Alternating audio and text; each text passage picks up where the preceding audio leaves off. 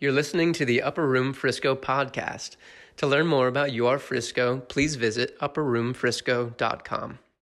You know, I got several messages tonight that I want to speak. I want to speak this first one to moms, and the first one is you're doing a good job. So take a deep breath. How do I know? Because you're here, and you actually care, and you got teared up when you heard that. If you didn't, then something else. But the fact you're stressed over it shows that you do.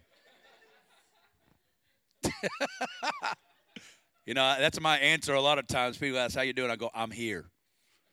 That matters a lot. And so the fact that you're sitting in the seats is beautiful to the Lord. And I want you to know He sees you. Anyway, I'm just feeling tons of those thoughts. First off, everybody take the great inhale. Now exhale. Good. We're coasting from here. The main thing that's kind of on my heart tonight, I'm just wrecked by that worship. I mean, dude pulled out that sax, and I ain't recovered. It's not like you just move on. It's like, what? What do we do now? Who knows what I'm talking about? Man, I am drunk in the spirit. Just gone. That's good, you know. I'm just kind of I don't know what it is. I know it ties into this because when I think about, moms, when I think about the calling of motherhood, I think about the great calling to the whole body of Christ, and it's the glory of hiddenness and the glory of living before the audience of one, living before the evaluation of one, and that we cultivate a life that is getting delivered from all the evaluations, the opinions, the measurements, and the comparisons of everyone around us, and that we can get locked in before the eyes of one and bring the glory of heaven into the mundane, into the today, the ugly, the routine, the not seeming that spiritual. The glory of motherhood is about living before the eyes of one, and that's what I'm feeling. Even the Lord's speaking to me because honestly, I believe and so that's kind of the banner. Moms, yes, but to all of us, I love the moments. I love the explosions. I love the conferences. We had a conference a month ago. Our whole family was in Fresno, and it was one of those conferences where you're laid on the ground and there's explosions. And who loves the moments, huh? We're all here. God uses moments to get us here. But the majority of the Christian life are not the moments. The majority of the Christian life is the uhs of getting up and doing the same thing you did yesterday and doing it again today and believing that what you're doing matters to God and that you're pleasing Him in whatever task He's put before you. That's the glory, and that's the majority of the Christian life. And because I see many that love the highs but don't know what to do in the uhs of life, and how to bring the glory of living before His eyes and bring that glory into the mundane of life. And the majority of our Christian life is lived mundane. But how do we not just treat it nor separate it from, okay, that's church time and that's the glory where we get rocked by saxophone man. Oh, Kenny G over here. And that just came to me. She just said that, didn't you? I know it. I could feel it. Words of knowledge are starting to flow in here. So just slipping right into that prophetic ministry. But I love the Kenny G moments, man. I love it when bro starts prophesying and stuff starts getting rearranged on the inside. Anyway, I just want to read a couple of things. So I wrote notes just because I don't have like this message. I have aspects of this message, but I feel something from the heart of the Lord I've been feeling for the last pretty much today as I've just been praying into, God, what is it? I'm convinced, I want to say this, I'm convinced that those who will be closest to the throne in heaven will be moms and grandmoms, mothers and grandmothers who embraced their calling and sowed their lives into heaven by the way that they did the mundane and they saw the holy manifest into the mundane. I believe that the most famous ones in heaven, we will get there, and it may not be Billy Graham up there. It will be moms and grandmothers that we never knew who discipled a generation and whose prayers while they were cleaning the house shifted a generation. I'm not saying that as a nice little casual thing. I believe that deep in my heart. It will be the prayers of grandmothers that will that have shifted history.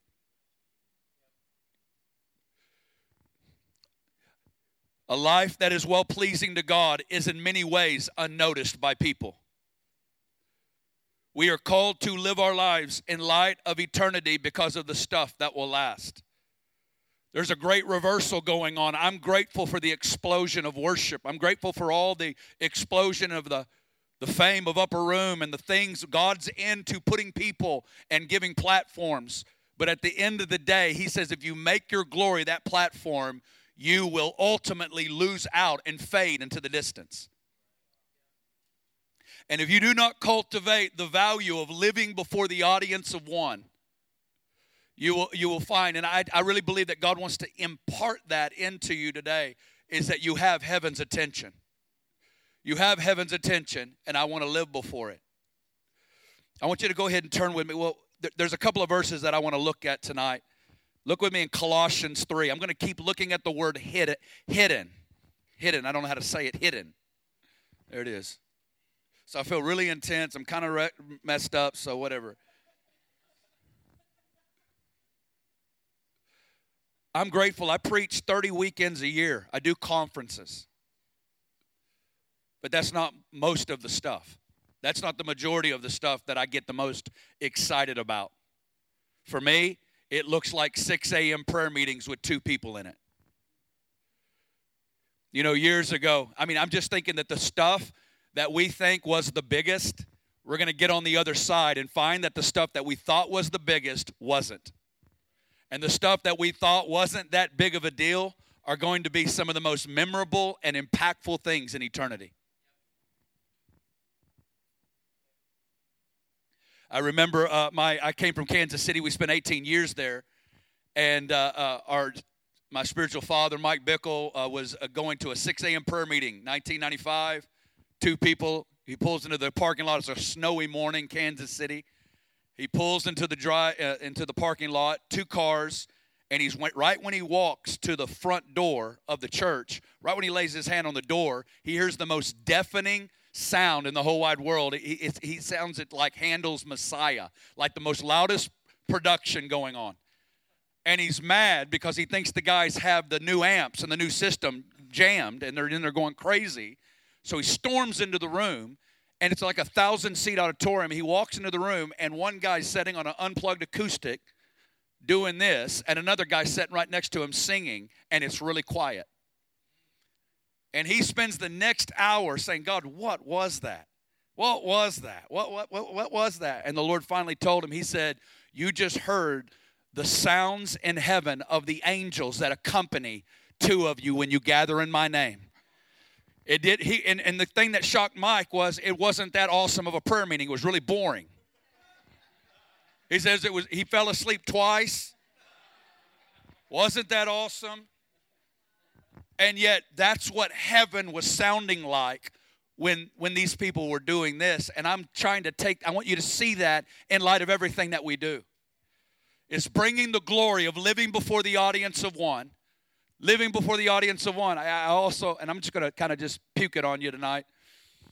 I think about the famous pianist. He got to Carnegie Hall. He played in front of tens of thousands of people. And he does his thing. He plays. Thousands of people stand up, and they're screaming his name, going crazy. And the reporter comes up to him. He goes, what did it feel like to have all those people shouting your name, screaming, da-da-da-da-da? He says, that was all awesome. I'll be honest with you, I loved it. He says, but honestly, up on the second row, I could see the great teacher who taught me everything. He wasn't standing, but I could see his hands doing that. He says, and that man doing that was worth more than the 2,000 people screaming my name. Guys, that's the stuff I want to get a hold of. We have it messed up. We have it way messed up. We've got it turned upside down, and we reward based on the same systems of the culture. We evaluate, we esteem, we extol, we say what's big is best, what's the most is best, what's the sexiest is the best. And I'm convinced that the stuff of heaven that gets heaven's attention is meekness, humility, faithfulness, consistency, showing up when it's not that cool, when it's not that awesome, and you do it unto the Lord. And you do, I'm not just talking about being the remote thing, but I'm talking about understanding I got his attention. And that when I'm wiping that kid's butt, I got his attention. When I'm getting groceries, when I'm running errands, when I'm doing dishes, when I'm doing clothes, when I'm doing what I do, it's heavenly and it's awesome. I'm convinced that the majority of many believers are building lots of stuff who are living for the applause of men, living for the excitement of men, living for a man's attention. I'm just going to read a couple of verses to you. All right, Colossians 3. Do we have that up there? Colossians 3, verse 1. If then you were raised with Christ, seek those things which are above, where Christ is sitting at the right hand of God. Next verse. Set your mind on things above, not on things on the earth. Kind of sounds like what the Lord told Samuel when he came to David. Handsome, linebacker, football stud, looking awesome. It's got to be one of these guys. And the Lord slaps him and says, stop it. Man looks at the outward, but God looks at the heart. Get delivered from the outward evaluation and get connected to heaven's evaluation of the heart. Here's the phrase. You died and your life is hidden with Christ in God. I love that phrase. And in our lives are hidden even from ourselves. We don't fully see the glory of who we are. It's hidden from each other. We're not that awesome. I mean, we are, but we're not. And that's cool. Your lives were hidden in Christ with God. But look at the next verse. He says, but when Christ, who is our life, appears, then you also will appear with him in glory. When the revelation of you living the hidden life, of living that hidden reality, of it veiled from you, there is coming a day that everything that was done in hiddenness will be openly manifest. And I want to sow my 60 years of hiddenness, saying, God, when the light turns on, heaven appears, I want to come forth shining in glory. Go ahead and look with me in 1 Corinthians 3, verse 11. 1 Corinthians 3:11.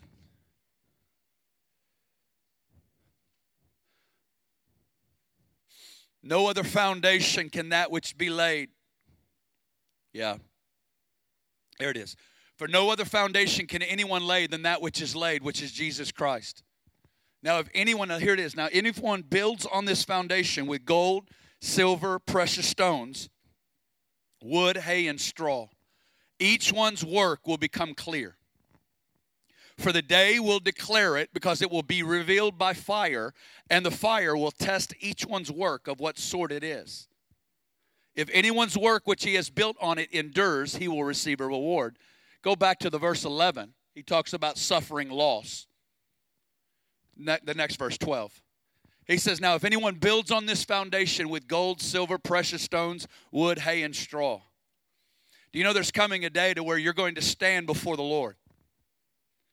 And to where everything that you accumulated in this life, I always picture it like we have our car washes, that we're going to go before a fire wash in heaven. And that fire, in the same way you come in dirty, the car comes in dirty, and then it comes out sparkling on the other side. In the same way, we're going to come before the judgment seat. I'm not talking about lost or saved. I'm talking about what kind of life as a Christian did you live? And there are going to be so many people. And what I love that Paul highlights right here, he says some will have gold, silver, precious stones, while others have wood, hay, and straw. And that many will come with all their accumulations in God, all the accumulations in the name of God, all the accumulations that they achieved in this life, and that they will go before the fire wash. And when eternity is applied to all of their earthly works, it will manifest whether it was done in view of eternity or if it was done for the applause of men. And the fire wash will be applied to all of those works, and some will come forth as a reward, but others will suffer loss.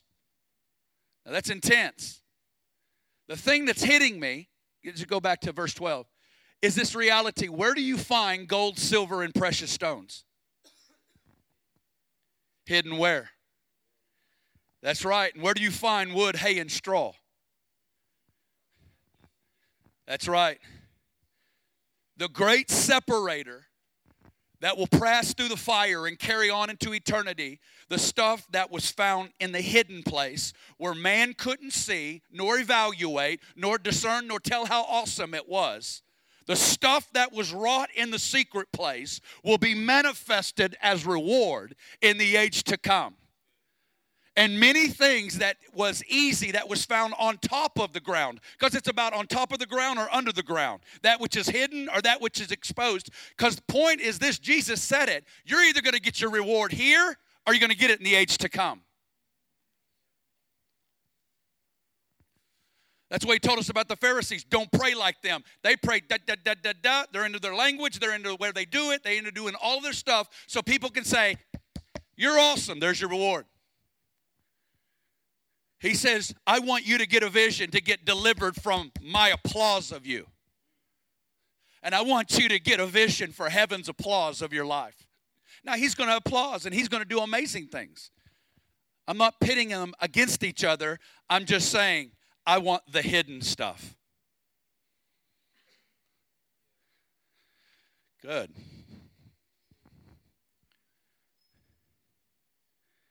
Look with me in 1 Peter 2, 3 and 4.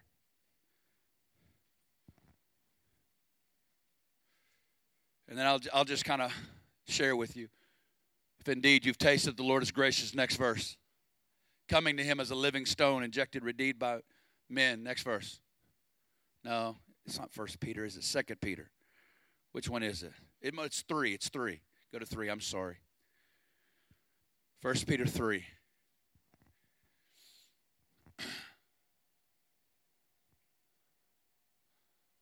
Here it is. Do not, go back to 2. 3:2. Next verse. Verse 1. Wives, likewise, be submissive to your own husbands. Here we go. That even if some do not obey the word, look at this phrase. They without a word may be won by the conduct of their wives. Which means godly women can lead, dumb guys to Jesus.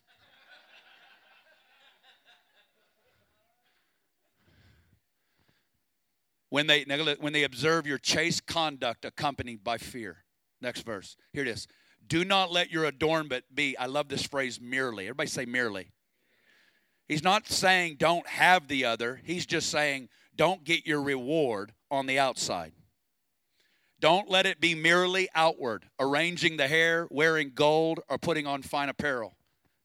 Rather, let it be the hidden person of the heart with the incorruptible beauty of a gentle and quiet spirit, which is very precious in the sight of God. The hidden person of the heart with incorruptible beauty of a gentle and quiet spirit. This is what gets heaven's attention. Jesus. I believe that God wants to call all of us to the cultivation of our interior lives at a whole nother level. We want to cultivate flowers of gentleness, quietness, meekness, humility. Working out those things that nobody sees on the inside. Because I'm just sharing with you as someone who is, I've done it. I'm doing it. I love it. But it's not, but at the end of the day, I'm having an intensity growing in my heart. I'm 42, and I'm like, God, I got 40 years, 50 years, if you tarry, 60 years if you tarry. God, whatever. Let me live long, but God, I want to make this count. And I don't want to waste time with losing eternal rewards by getting you putting nice stickers on my shirt and telling me how awesome I am. God, I want to get your heaven's attention with my life. I want to embrace the mundane. I want to go to the lowest place with difficult people. I want to serve difficult people. I want to go the extra mile with difficult people because I know I have heaven's evaluation on my life. I want to fight. I want to fight in the mundane when I don't want to get up in the morning. I want to hear heaven's evaluation. Corey, come be with me. And I want to be with you, God, and cultivate a hidden life that nobody will ever see, nor can ever be measured, nor can ever be monitored, nor can ever be given any amount of anything to. I want to live a life like that. I want to live a life worthy of His calling. I want incorruptible beauty on the inside of me that nobody sees. I want incorruptible beauty. I want a life that's conducive to the ministry of the Holy Spirit. I want a cultivated garden on the inside of me. That come hell or high water, there's a smile on the inside of me. I know you want it too. Jesus. 1 John 3 says, now we are children of God, and it has not yet been revealed what we shall be, but we know that when He is revealed, we shall be like Him, for we shall see Him as He is. And everyone who has this hope purifies himself. I love Song of Solomon 4:16. Let the north winds come, let the south winds come, and blow upon my garden.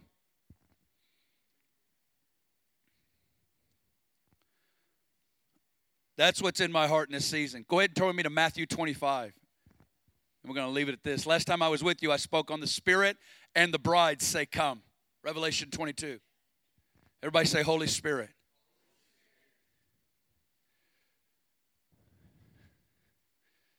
Christianity is about inside out, not outside in.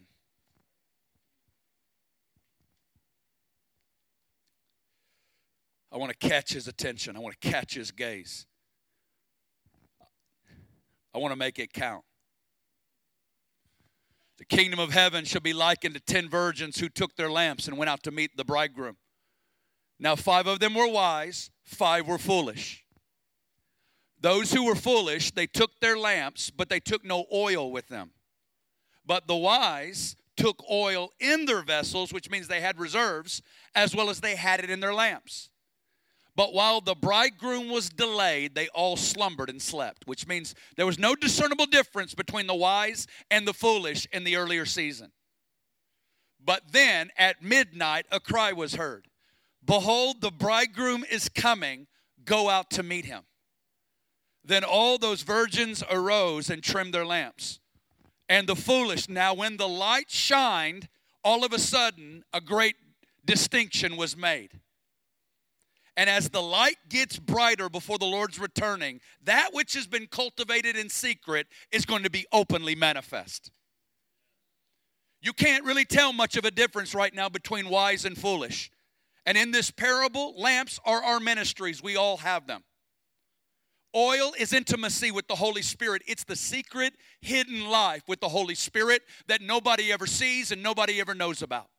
It's your hidden life. And nobody in this season can really tell a difference.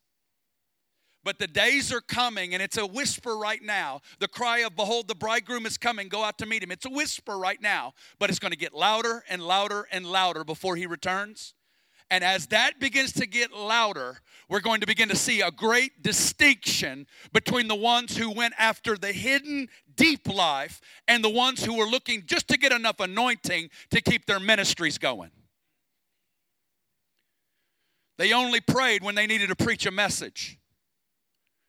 They only prayed to sing or when they were going to be used by God, but they didn't build a history with God when nobody else was ever watching. And look at what the foolish said to the wise. Give us some, go back. Yeah, give us some of your oil. Our lamps are going out. But the wise said no. Everybody say no. I'm here to tell you right now, you've got to learn to say no to the tyranny of the urgent. You got to learn to say no to the demands and the distractions and the allurements of an age that wants you, keep you performing for people on the outside while neglecting the garden on the inside. You have got to learn to say no, because if you don't learn it today, we're not going to say it in those days, because we'll be running around frantically. Look at the franticness of the foolish ones. All they cared about was their lamps and what they were doing for people. It was about what they looked like on the outside. But the wise says, you don't get this by my hand laid on you, and I'm not going to take what I've cultivated in the secret place and give it to you. It doesn't work that way, buddy. You can't get it in a ministry line. You can't get it by my hand laid on you. You got to go buy it for yourself. You got to go get it when nobody else is watching. It's going to cost you something. It's going to cost you something. It's going to cost you time. It's going to cost you energy. It's going to cost you saying no to 10,000 things so you can get the one thing. You got to learn to say no. Say no to that person who wants you to be their Messiah and wants you to go pray to God for them. Sometimes you need to learn to say no, and you go wrestle it out with God. You go wrestle it out with God. No is one of the greatest answers we can give in this hour. I want to learn to say no better. Oh, the cost. We don't get these moments back. There is a cost of loss. No, lest there should not be enough for you, but go rather to those who sell and buy for yourselves. And while they went to buy, the bridegroom came, and those who were ready went in with him to the wedding, and the door was shut. It's intense. Oh, the secret life of God. And I just want to honor, and I just want to call moms, dads, sons, and daughters above everything that you can give yourself to in this season. I'm grateful for all the gifts. I'm grateful for all the ministries, the mandates, and business in the church, and how all those converge and how God uses you. But at the end of the day, there is something that you can give him when nobody else is watching. And that's a secret life of daily decisions. They talk about John Wesley, the great Methodist reformer, the great Methodist revivalist. They talk about his mother, Susanna Wesley. They had like 12 kids. She would go, and the kids couldn't bother her when she went into her closet. She'd put a shawl over her face, and she'd come out glowing. She'd come out glowing while she would begin to speak to those kids. And no wonder two of her sons literally changed history. You get a couple of moms glowing. No, I'm serious. You get a couple of moms glowing, coming off the mountain like Moses, saying, I got to be with Jesus. We've got to learn that our kids here know. I've said it for years that I believe, and I'm going to share another verse here in a second. I believe that the greatest mark we're going to leave on our kids, more than all of our words, our instructions, all of the stuff that we tell them to do and not to do, is when little Bobby wakes up in the morning and he runs in there at 6:40 or whatever, 7 a.m., and he sees mom or dad on the couch, a Bible open, a notebook open, maybe a song or some kind of music on, and they walk in and they see tears coming down mom and dad's face. I promise you that will leave a greater mark than 1,000 things you'll ever say to them. When they begin to encounter Jesus is a real person in whom mom has intimacy with. And that he's not a service, he's not a religion, he's not a thing that we do once a week, but he's a real man in whom whom mom knows in a deep way. And I feel God when I'm around her. That will leave a mark, will be the tears. And it will be the tears of God, where are you? It will be all the tears, the ugly tears, the beautiful tears, the grunts and the uhs, all of it. It'll be a real life lived before God. That will leave the great mark. It won't be a religious life. It won't be a 45 minutes and $20 once a week life that will affect your kids. It will be a life of genuine sincerity, of reaching for God in the good, the bad, the ugly, and all in between.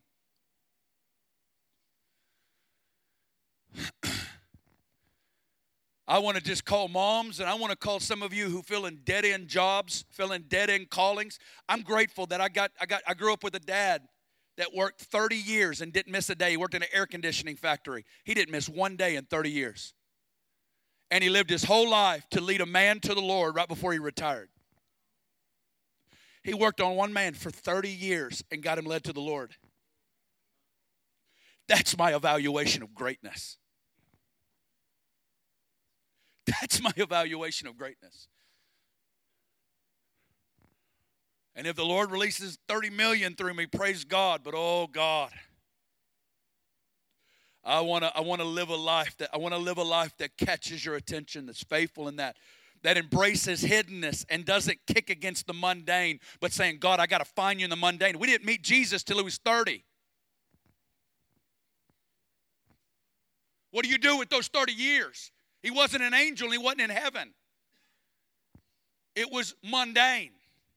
It was routine that produced a 3.5-year explosion so he could go into 2,000 years of hidden intercession. He's all about hiddenness. He prepared Moses in hiddenness. He prepared David in hiddenness. He prepared Jesus in hiddenness. He prepared John in hiddenness.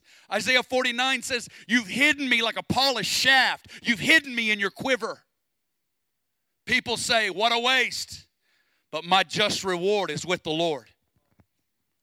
Isaiah 49, it's the Father speaking to the Son. He goes, you know what, Son? It's not enough that I just give you Israel. I'm going to give you all the nations. Because you embrace hiddenness. Isaiah 53 said there was nothing really cool about him that we should desire him. Nothing special. Yet he is gloriously famous in heaven. The Lamb is gloriously famous in heaven. I want to give you a vision. Moms, this is a verse that's been on me for about a month now. And then I'll pray for you. Hallelujah. It's go ahead and turn to 2 Timothy. It's a verse that's been on me for the last something. 2 Timothy 1. It's a kind of, you would bypass it when you're reading it. But this is just showing me, this is the thing that's getting me. Chapter 1:5. Here it is. That's the one I want you to look at. He's talking to Timothy, and this is what he says, because this is the thing that's getting on the inside of me. Generational legacy, generational DNA. Legacies. Amen. Look at this, moms, grandmoms. Paul speaking to Timothy, he says, when I call to remembrance, there's the phrase, genuine faith. The genuine faith that is in you, Timothy, but it dwelt first in your grandmother Lois, and it was in your mother Eunice. And I'm persuaded it's in you also. You see this? 3 generations of genuine faith that got passed down to generations. 3 generations. I don't know about you, but that's what I want with my life. I want to give that. I've been hearing Proverbs 13:3. A good man leaves an inheritance for his children's children. Financial, yes. But they need more than your 401k. They need more than your retirement portfolio.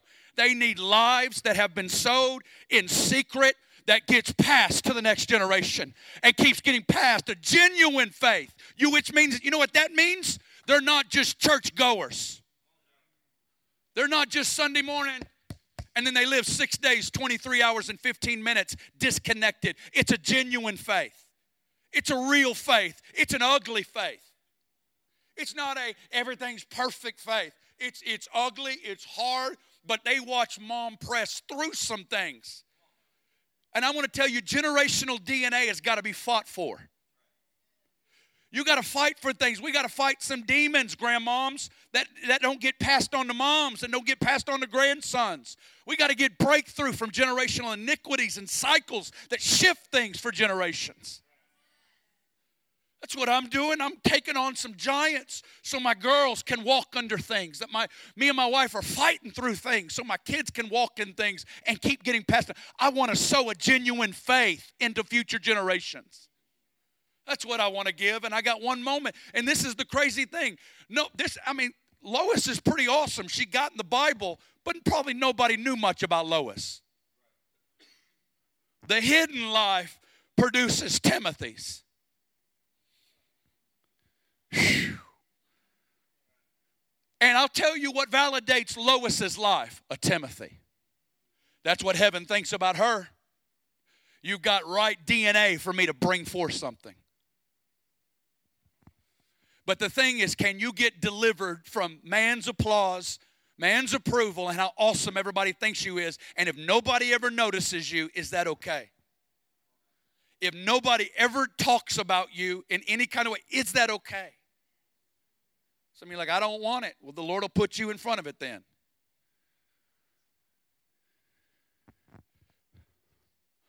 I want to live a life that gets his attention. I know this is intense, but when I think about motherhood, there is no more sacred calling. There is no more beautiful, noble calling, and it provokes me.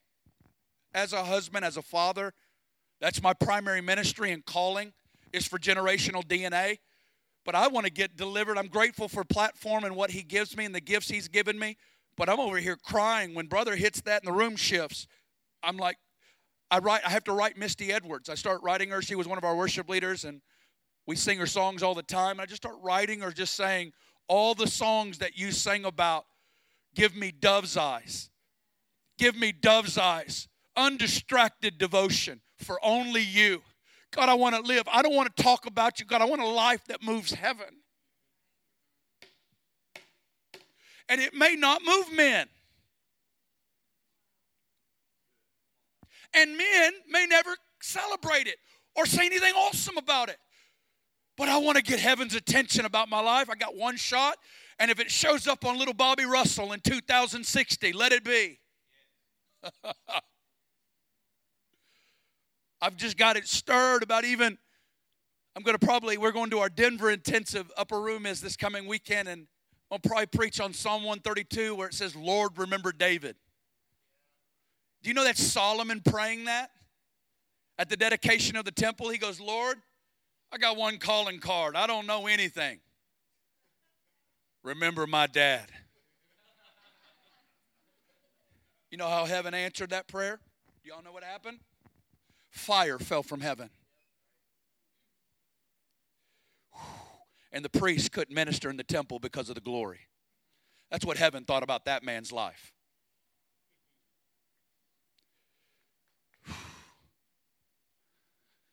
That's what I want. Amen. Moms, I honor you. I say take up the nobility of a hidden, mundane life. Let it work something in you in this season. Let it chaff you, deliver you. Let it just submit to it. Men, submit to it. Women, submit to it. Let's submit to the work of God.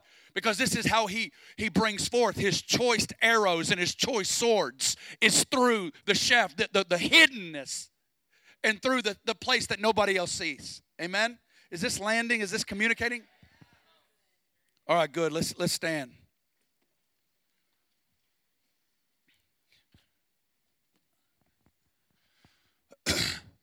Good. Glory. Jesus.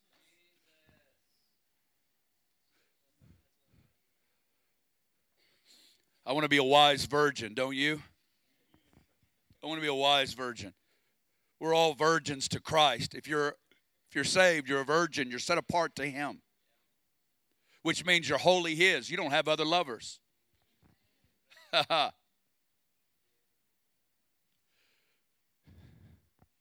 Thank you, Lord. Just open up your hand. I just want to pray for you. If I could get delivered from how many Instagram likes. If I could get delivered from how many Facebook likes, how many times somebody acknowledges or doesn't acknowledge. How many times my husband sees or doesn't see. My kids see or don't see. God, I pray that you would release heaven's evaluation upon us. God, I pray that you would connect us to the eyes of heaven, to the evaluation of heaven. God, I pray for the revelation of hiddenness, for the revelation of living before your eyes, Lord. I pray that you would wash our eyes and that you would cleanse our eyes. I want to be great in your sight. I want to be great in your sight. Father, I pray right now for just heaven to move off of people's minds and that they could have one glimpse of Jesus in his eyes. I pray for Jesus' eyes and the stuff that you call beautiful and awesome, we would come into alignment with it.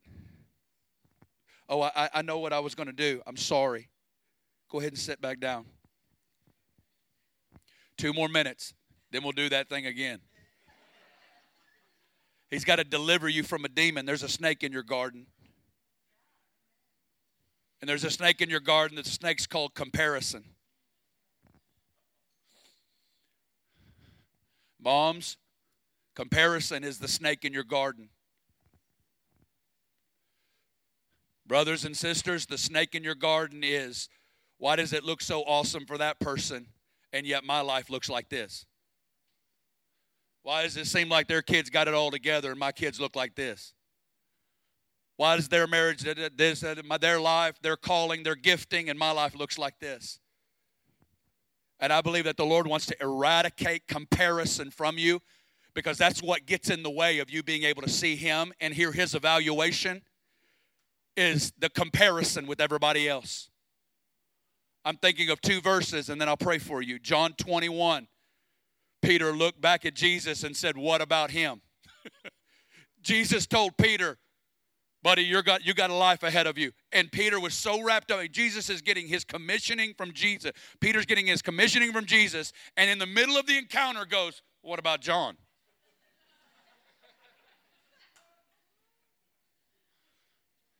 And you know, Jesus slapped him, said, what is it to you if I keep him here till I come back? Which means stop it.